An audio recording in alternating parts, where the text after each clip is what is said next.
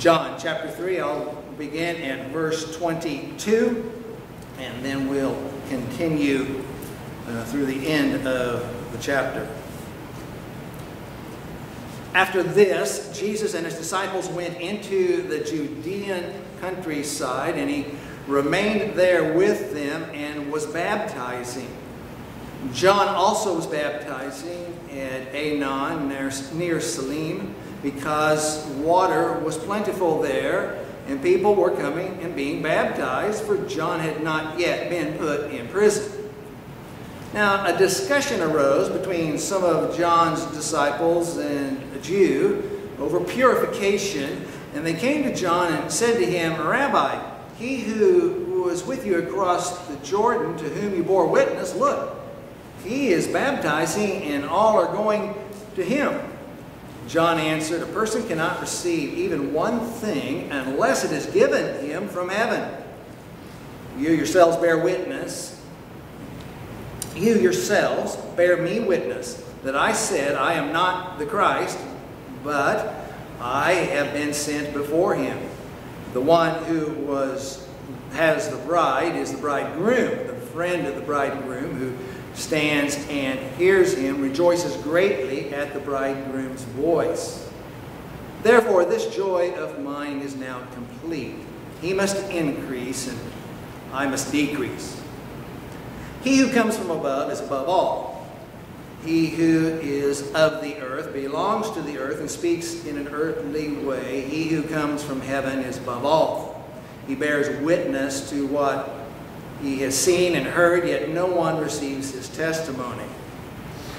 Whoever receives his testimony sets his seal to this, that God is true. For he whom God has sent utters the words of God, for he gives the Spirit without measure. The Father loves the Son and has given all things into his hand. Whoever believes in the Son has eternal life. Whoever does not obey the Son shall not see life, but the wrath of God remains on him. So, Spirit, once again, we ask that as we come to your inspired word here, that you take these words and press them into our heart. It's always our prayer or request, Lord, that you do that in the moment that we're looking at these phrases and words and sentences, Lord. Make them ours, shape our minds, help us to grow to be more like you, Jesus, in our understanding of this passage. Pray this in your name, Jesus. Amen. So here John is, the Apostle John, and he's finishing this wonderful chapter 3, and he's laying out, trying to answer the pressing question of the day, and the pressing question today in our time: who is Jesus? That's the issue for the people in the day of the apostle in our time today, is who is Jesus? Now, he's going to take his whole gospel to lay that out, but in particular, here in these beginning sections, he really is laying out forcefully who this Jesus is. You'll remember in the prologue, he sets out what we see in that prologue, those first 18 verses of chapter 1, that Jesus, the Word, is God. That's who Jesus is. Then he moves into chapter 2 and 3, and he's displaying and showing the authority of Jesus. And he wants people to be clear about that. But there's some concern among the people. Here's John the Baptist has shown up, and he's attracted quite a crowd. The people that are working in the area, perhaps farmers and people in the area, have come to John, and then also the religious elite have come to John and wondering out who he is. And really the notoriety of John the Baptist has really risen. Well, Jesus is on the scene now, and his notoriety is rising too. So there would be some who are wondering, well, what about this John the Baptist? Perhaps he's greater than Jesus. And the Apostle John is laying out, no, the John the Baptist, he's one that's pointing to the Messiah. He's pointing to Jesus. Jesus is greater. Jesus has more authority. So the apostle is really laying that out and trying to establish that fact really early on in his teaching. starts out and says, after this, and this is after the time Jesus was in Jerusalem. You'll remember the overturning of the tables and his time in Jerusalem that we've looked at. And he says, after this, he and his disciples went into the Judean countryside. So he moves out of the city and he goes into the rural area, into the Judean countryside.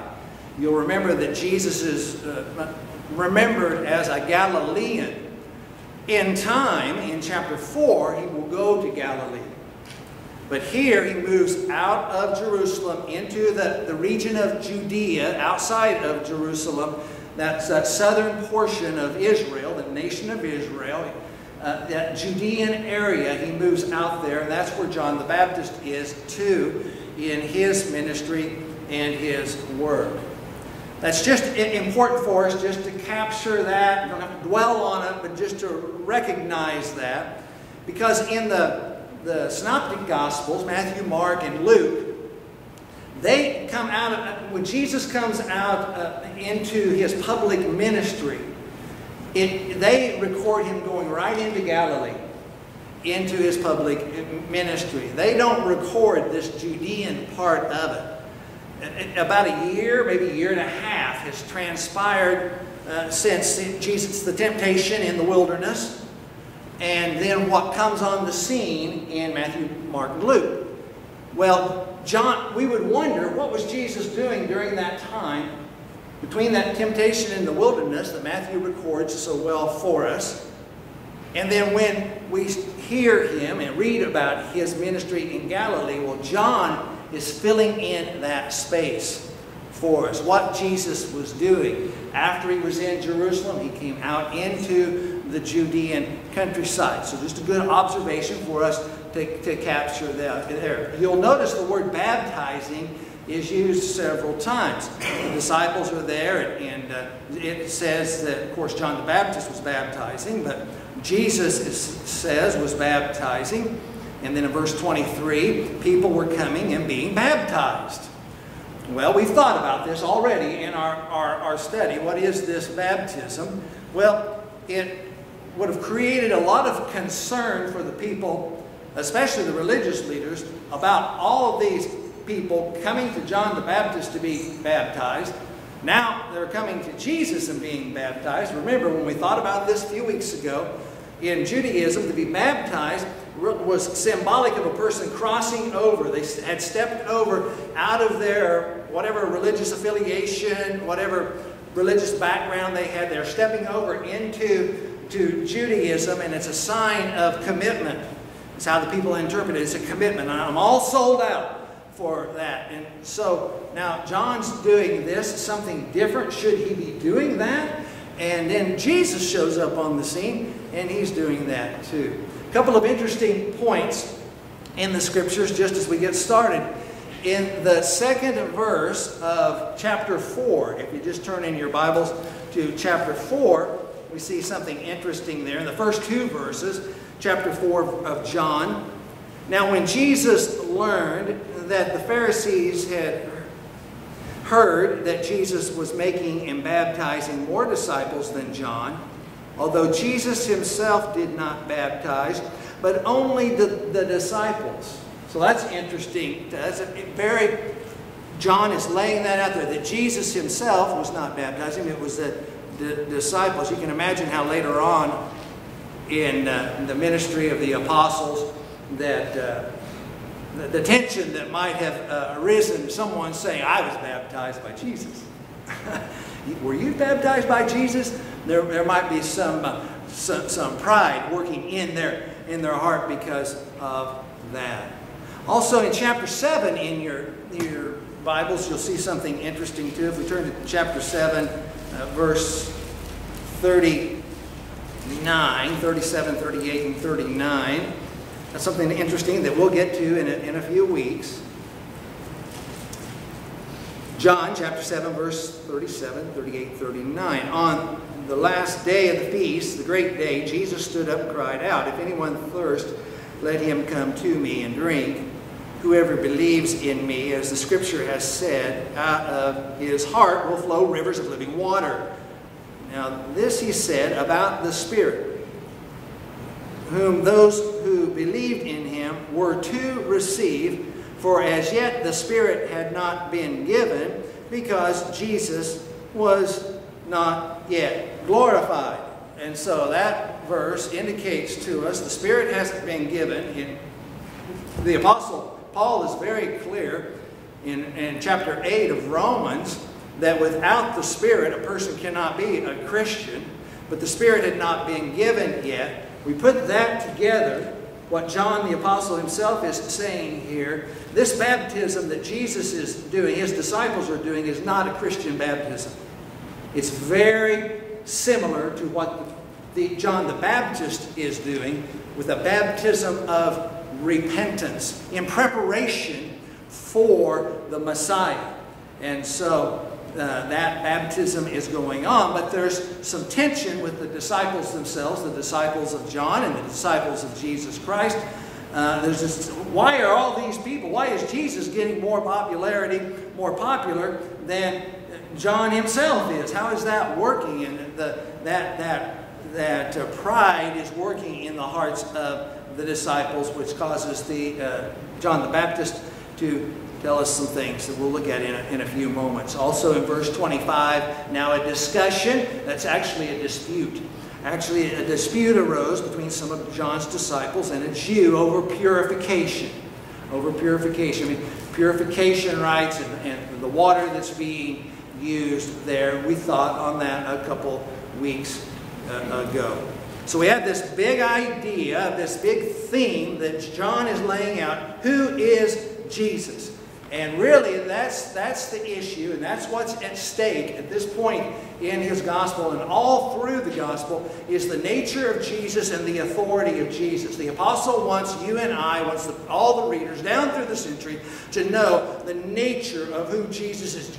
Jesus has the very nature of God himself, the most supreme high God himself, the very nature. Wants us to be clear about that, to be clear about the deity of Jesus. The full humanity of Jesus is also important, but here John is laying out the authority and the greatness and the wonder of Jesus. So that is the issue being dealt with. Close to that, for us to consider, is that the Messiah, Jesus, the Christ, is worthy of all of our devotion because he is above all. He's above all. In verse 31, the Apostle John says, he who comes from above is above all.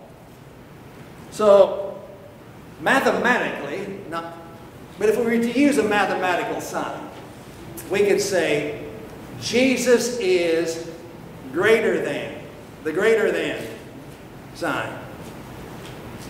Greater than what? Everything. That's what the Apostle John is making clear, and the Apostle Paul will make clear.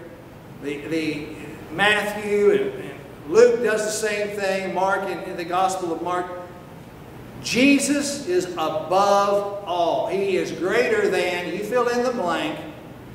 He's greater than my religion. He's greater than my religion. Greater than my ancestor, greater than my ancestor. Greater than my career, greater than my career. Greater than my education, greater than my education. Greater than my spouse, yes, greater than my spouse.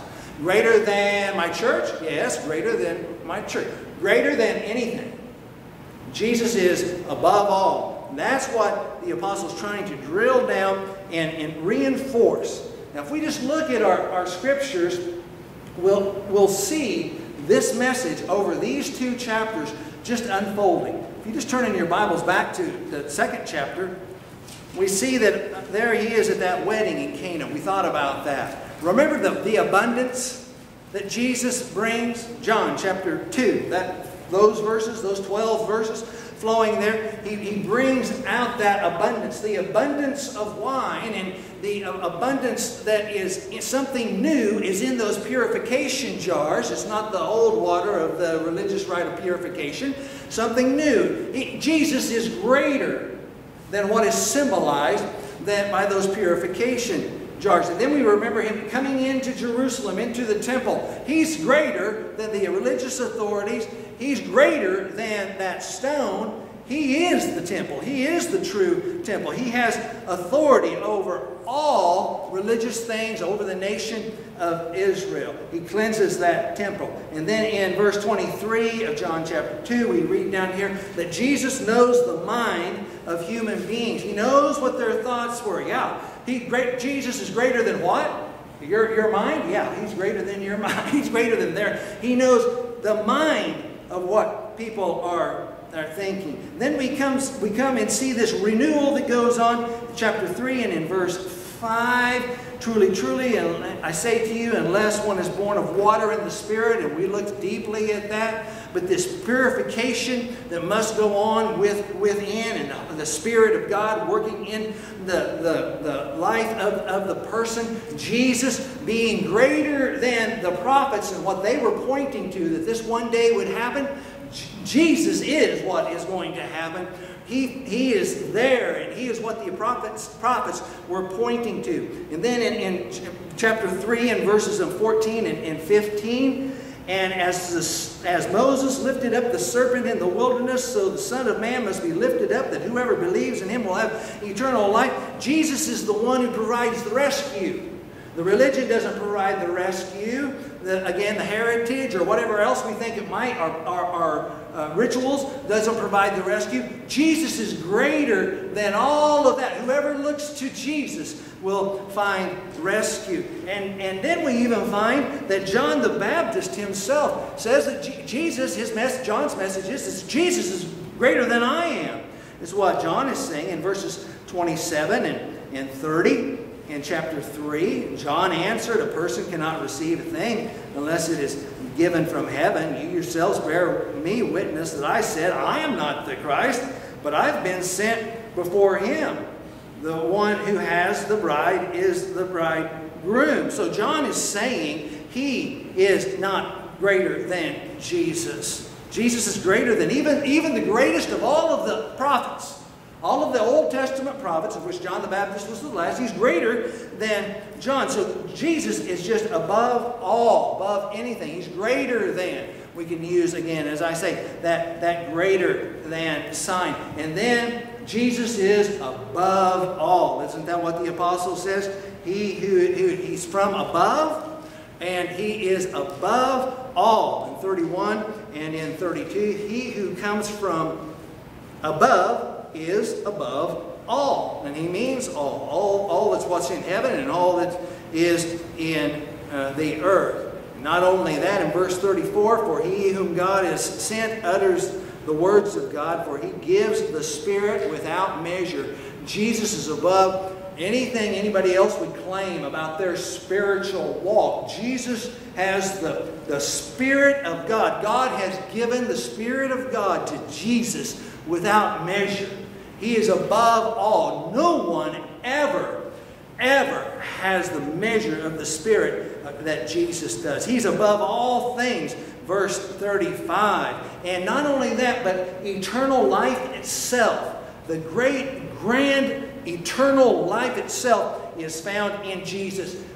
The picture the Apostle John is putting out, and again, not too startling for some of us today because we've read it so much. We're so accustomed to it. It's not startling to us. Although when we dwell on it and sit on it, it can be very startling to our own souls. But you can imagine the people at that time.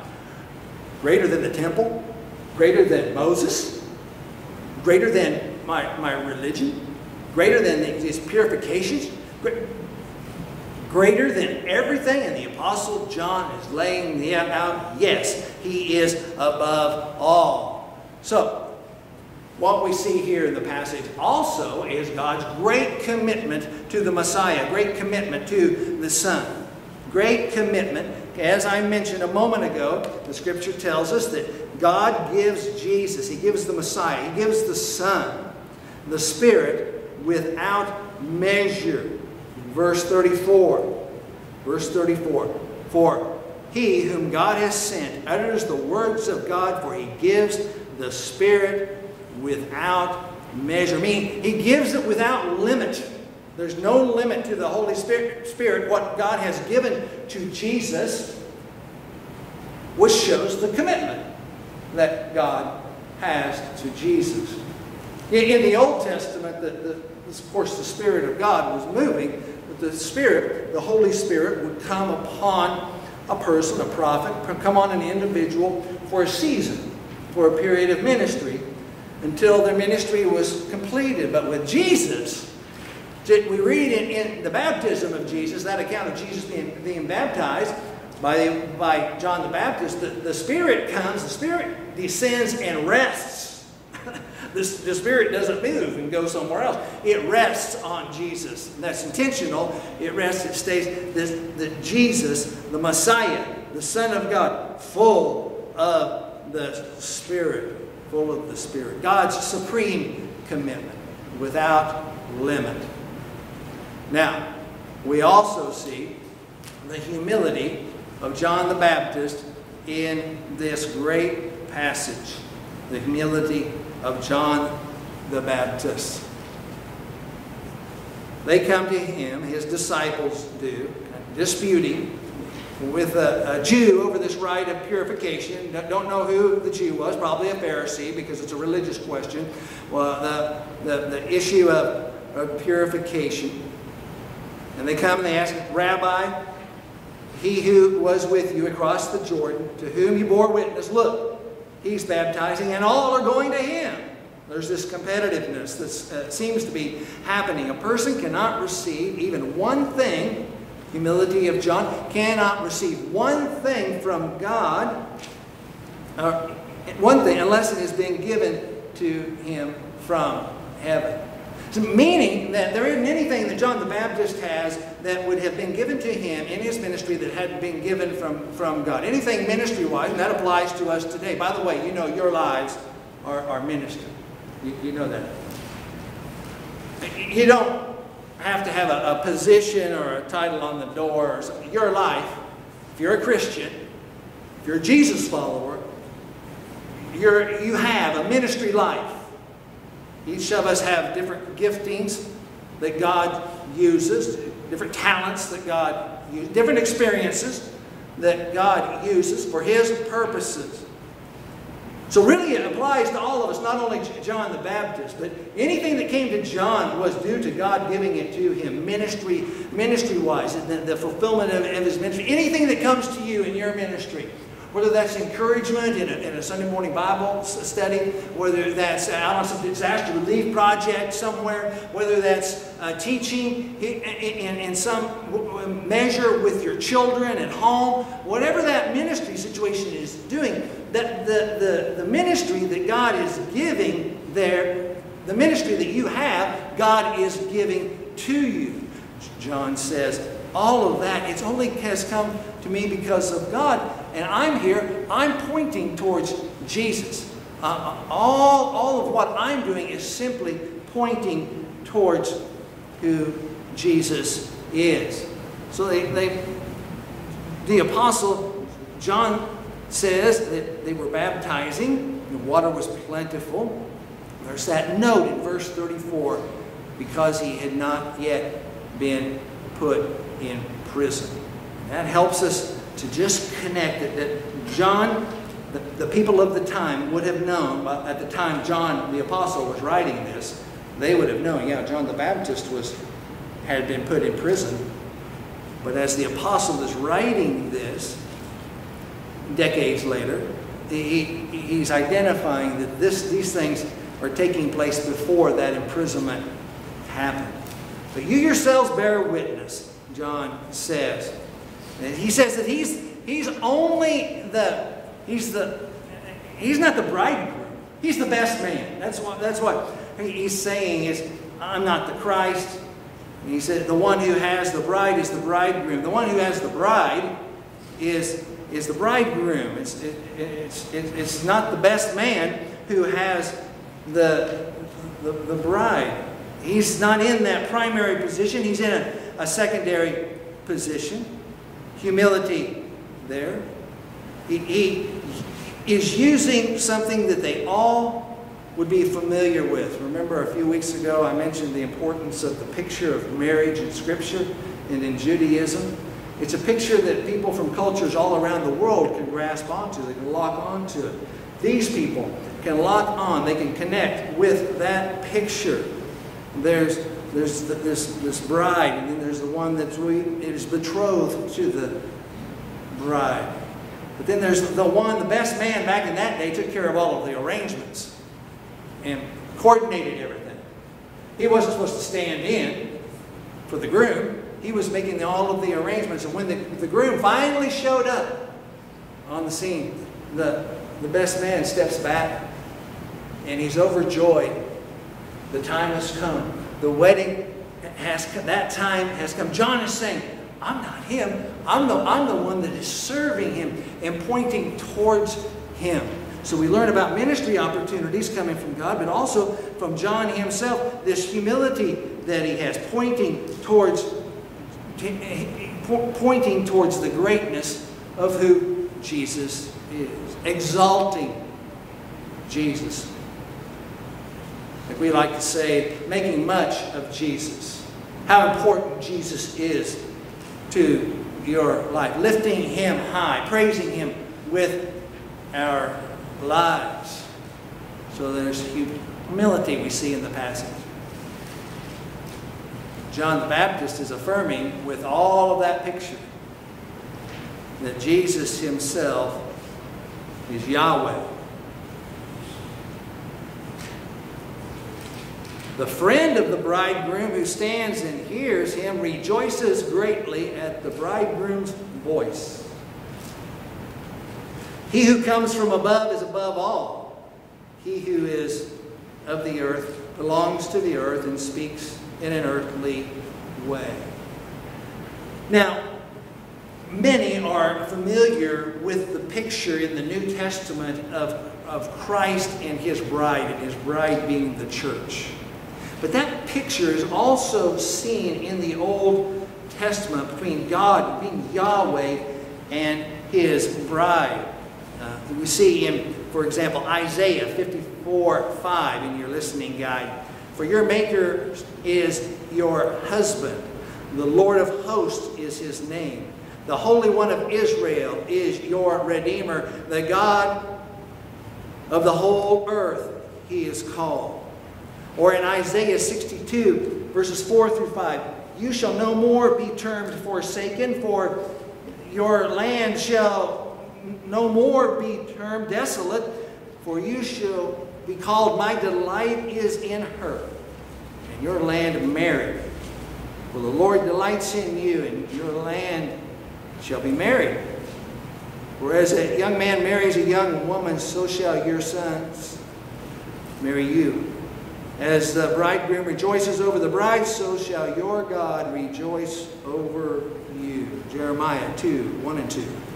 The word of the Lord came to me, saying, go and proclaim in the hearing of Jerusalem, thus says the Lord, I remember the devotion of your youth, your love as a bride, how you followed me in the wilderness, in a land not sown. So this picture in ancient Judaism was there, that Yahweh would see his people as his bride, and he would be their husband and would care for them. Then we have the whole book of Hosea. That picture is there. And then, as I say, the New Testament takes that and builds on it, the church being the bride of Christ. Well, here John the Baptist is speaking in this marriage kind of covenant kind of language when he's speaking to them about the joy that he has, and that he is only pointing, he is only serving the one who is actually betrothed and will be married to the bride. So, despite all of the unparalleled superiority, there's widespread resistance. Widespread resistance. Verse 32. He bears witness to what he has seen and heard, yet no one receives his testimony. Whoever receives his testimony set his seal to this, that God is true. Well, it doesn't mean that no one believes in Jesus at all, but there is this resistance, because you will remember in the first chapter, in verse 12, all that received him, he gave the right to become children of God, John 1:12. But the major theme is there, the major picture is that there's resistance to Jesus and his message. People aren't willing, they're very interested, very curious, like some of what he has to say, but they're not quite there in stepping over into what Jesus is teaching. In John chapter 3, verse 19, we had seen this, and this is the judgment. The light has come into the world, and people loved the darkness rather than the light because their works were evil. 2 Corinthians chapter 4, verses 3 and 4. The Apostle Paul writing, and even if our gospel is veiled, it's veiled to those who are perishing. In their case, the God of this world has blinded the minds of unbelievers to keep them from seeing the light of the gospel of the glory of Christ, who is the image of God. So there's this resistance that Jesus is experiencing. Whoever receives his testimony, he sets a seal to this, that God is true. Now, some of the backstory, some of the picture, the context of what's happening. One of the main thrusts for me on this passage today is this: John's deep joy. This deep, deep joy is linked to exalting Jesus, pointing people to the hope found in Jesus. Let's not miss that. In verse 25, he's already talked about the bridegroom and rejoicing over the bridegroom's voice. Therefore, this joy, the last phrase of verse 29, this joy of mine is now complete. He must have had some joy prior to that, because now he says it's complete. This joy of mine is now complete. He must increase, I must decrease. So I take it to mean that John the Baptist, he has some joy in him. It hasn't reached completion. But now he says it's reached completion. Why? Because what he's been doing in his ministry is pointing people to the Messiah. And these people are going to the Messiah. They're adopting what the Messiah is teaching. They're going more towards him than they are towards John the Baptist. Therefore, this joy of mine is now complete.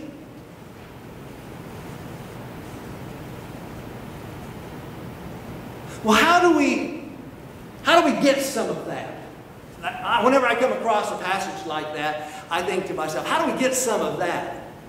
What John the Baptist, I know you do too. How do we get some of that joy? So you see someone like John the Baptist, he says, therefore, my joy is now complete. Okay, John, what have you been doing that your joy is now complete? He's been pointing people to Jesus. He's been pointing to them. He's been declaring. He's been pushing on people also. we don't want to forget, he'll get beheaded. But he's been pushing on people, pushing them. Repentance. Repentance. The Messiah is ready, coming. Get your business with God taken care of. He's pointing people there. How do I get a little of that? How do you get a little of that? You don't want any of that? Let's point people to Jesus. Let's point them to Jesus. And let's see what God does. Now, the faith and discipleship and being a servant of Jesus, it's not about us, it's about Jesus. But let's not ignore the fact that the apostles themselves and John the Baptist himself mentions joy. So some people are so concerned that they might exhibit that they have a little joy. That might not be righteous enough, that they have enough joy, because we're all about, we have to be exalting Jesus. Well, that's true. Pastor Mark will never deny that. But let's observe that when we are, John the Baptist is facing, he's facing resistance. Jesus is facing resistance, but John the Baptist surely is. You'll remember the Pharisees coming out there and they want to know what all this is about. He's got some joy in him. He's got some, even though that resistance is coming, he's got joy because he's fulfilling the ministry of testimony. Testimony to the greatness and the wonder of God. Now, our sister gave a testimony over here at the beginning of this message, and I know that gave you great pleasure, great satisfaction in your soul to know that God was working in your situation, and you got to share that with God's people. That's a beautiful thing. Okay, here we go. You ready? You expecting any resistance in the months to come? You expecting any resistance in the year to come? Well, how do I get me some joy if I'm getting this resistance? Point people to Jesus. You keep testifying. Wherever God puts you, at the kitchen table, behind a chainsaw, in the workplace, wherever you would be, especially in a pulpit, wherever you would be, exalt God. As I say so many times, we don't want to be ignorant of the world that we live in and what people are saying in the world. But if we're not careful, we'll just get clouded over. Our minds will be clouded over with all of the concerns and all of the weightiness and all of the important things that we are faced with in the world that we live in. You're going to say, I need some joy today. I need some joy. You know what I'm going to do? I'm going to send a little email about how great Jesus is. I'm going to send a little text message. Jesus is great. Maybe you don't have the words. I'm going to send a scripture verse. Jesus is great. And you watch God work and give you that joy. He's pointing people to the hope, the only hope that the people have. He's pointing people to what we looked at, deliverance, looking to the cross, just as the people in the wilderness look to that snake. There's hope, looking to the cross, deliverance from whatever you're in. Are you committed? Are you going to take a step into and be committed to Jesus Christ? Be committed, and there's deliverance. There's hope in that. You have a future, a wonderful, powerful future ahead of you with Jesus, with God in eternity. It's a truth. It's a reality. There's hope in that. And when we point people towards Jesus and we help them see He's really a reliable teacher. He is really a reliable teacher. You can depend on Him. You can live for Him. You can invest your life in Him. The Apostle John has tried to communicate that He is above all. But when you throw yourself into Jesus and don't weaken with that conviction that you have, you're giving people hope. John the Baptist is giving people hope. Don't get yourself ready now. He's bringing them under conviction. But get yourself ready, because the Messiah is coming. The Messiah was there. Get ready. He's coming. There's a future hope. Whatever you're entangled with can be delivered. You can be delivered out of that. And Jesus is reliable and trustworthy. So John says, this deep joy that I have now is complete, because He's fulfilled. He's fulfilling what God has laid upon Him. We're not all like John the Baptist, for sure. But each of us, God has laid upon us some ministry. And we work and we dive into that. We testify to the wonder and the beauty of Jesus. You watch joy rise up in our hearts.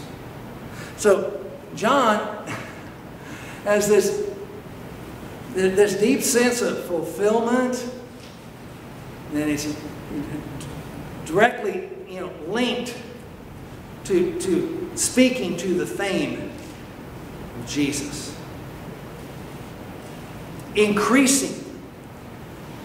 This satisfaction, that you see it with John the Baptist, he has great satisfaction, even though he's going to be beheaded. He's going to be killed. But he has a great satisfaction about his life. There's something that goes on in our minds that this is what I'm going to do. I'm determined to do this. I'm going to invest my life, and I'm determined, in our own unique personalities and personal ways, I'm determined to give a testimony to the greatness and the hope found in the Messiah. I'm committed to that. And that brings a great, deep fulfillment to the John the Baptist. That increases in his mind.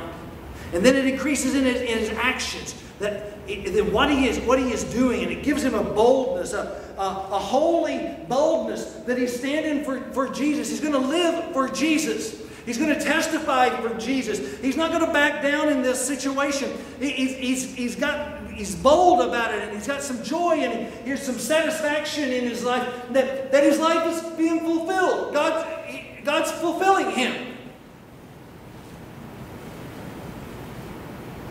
Great satisfaction. Now here's the lie.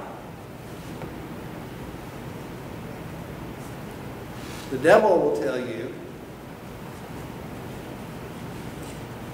working us over with our own sin, but the master manipulator will tell you, if you say anything about the Lord right now, you'll be embarrassed. You're going to be a loser.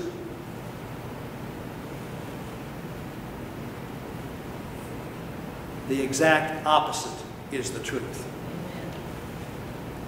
When we say something about Jesus, yeah, we're the winners. We get a sense of joy.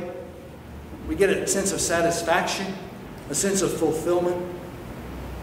How can it be that some of the martyrs you may have studied in the past, or people that have really profoundly suffered for their faith in Jesus Christ, how can they go to sleep at night on a bed of fleas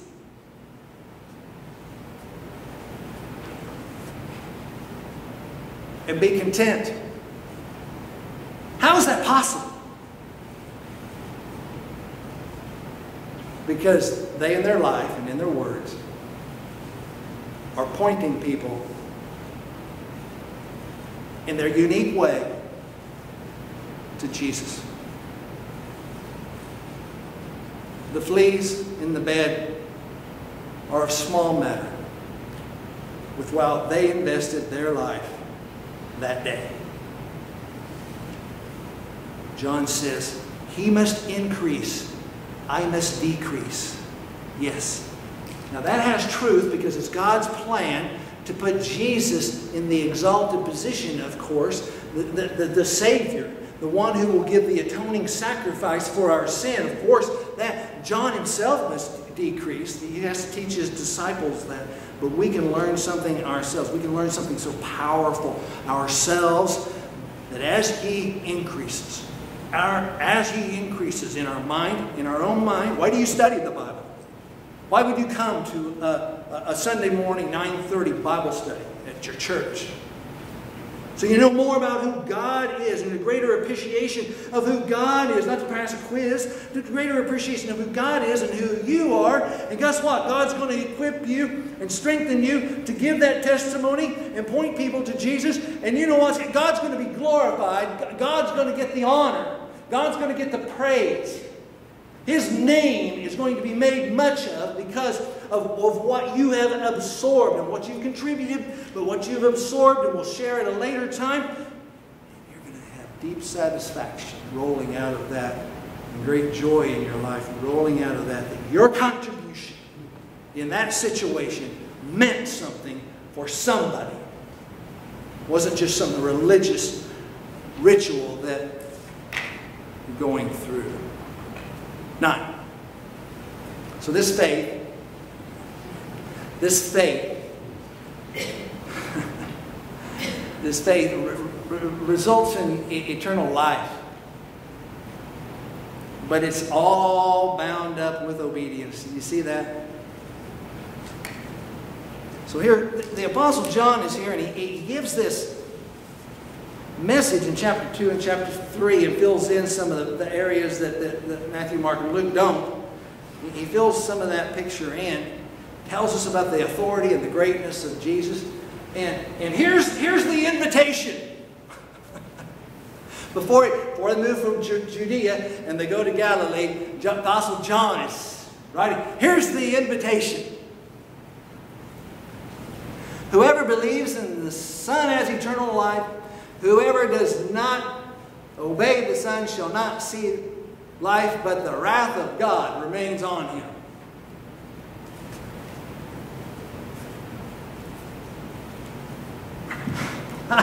That's sure a way to do it. That sounds a lot like something the Apostle Paul would write. Let's look at those words. I want you to see real quickly here in verse 36. Whoever believes in the Son has eternal life. Whoever, notice the two whoever's, there's the two whoever's. Whoever does not obey. Look at the linkage. The linkage, believing, obeying. It's right here, John 3:36. Right in front of our eyes. Whoever believes, then it is whoever, presumably, whoever is important. Whoever does not obey. Why didn't he say whoever does not believe? Well, we already have that in other places in this chapter. But here, the linkage is obedience, living for God. Now, that's not shocking again for this particular group that I'm talking in front of, but it would be for some people that I can come to Jesus Christ with my intellect and I'm good to go. Well, brother, sister, if you're living in the obedience, John 3:36, good for you. But if you're one of those that's grasping the whole, I've got it according to the intellect. I've got the doctrine down. I can recite the belief statement. I can do the Athanasian Creed. I can do the Nicene Creed. I can do the Apostles' Creed. Good for you. Are you living in the obedience of faith is what's being talked about here. Whoever believes in the Son has eternal life. Whoever does not obey. That is lifestyle. That is commitment. Talking about commitment so often. I believe, but I'm not committed. It's foreign to the New Testament. Our belief shows in the way we live. Now that works. That's true, as I said last week, with about everything in our life except when it comes to religion. If somebody says, I believe in the Oakland A's. Oh, mercy. Well, anyway, the San Francisco Giants. I believe in the San Francisco Giants. Where did that come from? The San Francisco Giants. I'm wearing the shirt. I'm waving the flag. Yeah, my behavior changed, right? It's the obedience of faith. Except in religion, of course, especially evangelical religion. Anyway, obedience of faith. And he says finally here, but the wrath of God remains on him. This wrath of God is this settled, it's displeasure. It's just settled. It's in the mind of God. It's not an uncontrolled, furious anger. It's a settled displeasure against, cannot coexist with ungodliness. Cannot coexist with that. So this wrath, it already set, it's there, it remains. We've already seen this before. We saw it before. It already exists. It remains. It's set right there. The only way of escape is this faith that in its believing, in this believing, it actually is lived out in its devotion to Jesus. So I hope you find encouragement in John chapter 3. Beautiful passage. We'll build on it in chapters 4, 5, and 6 as the apostle lays out for us the wonders and the greatness of Jesus. If there's anyone here or listening who has not made that step of commitment for Jesus, well, let's talk about that. Find someone close to you that you trust that you can talk to about that. Jesus calls us to come to Him. Come to Him, to wear His yoke. And He says His burden is a light one. So let's make that work a reality in our life. If you need to come to Jesus today, please do that. If you have a question for me you'd like to send it to info@gatetreechurch.org. Let's pray God will help us exalt Him in our lives this week.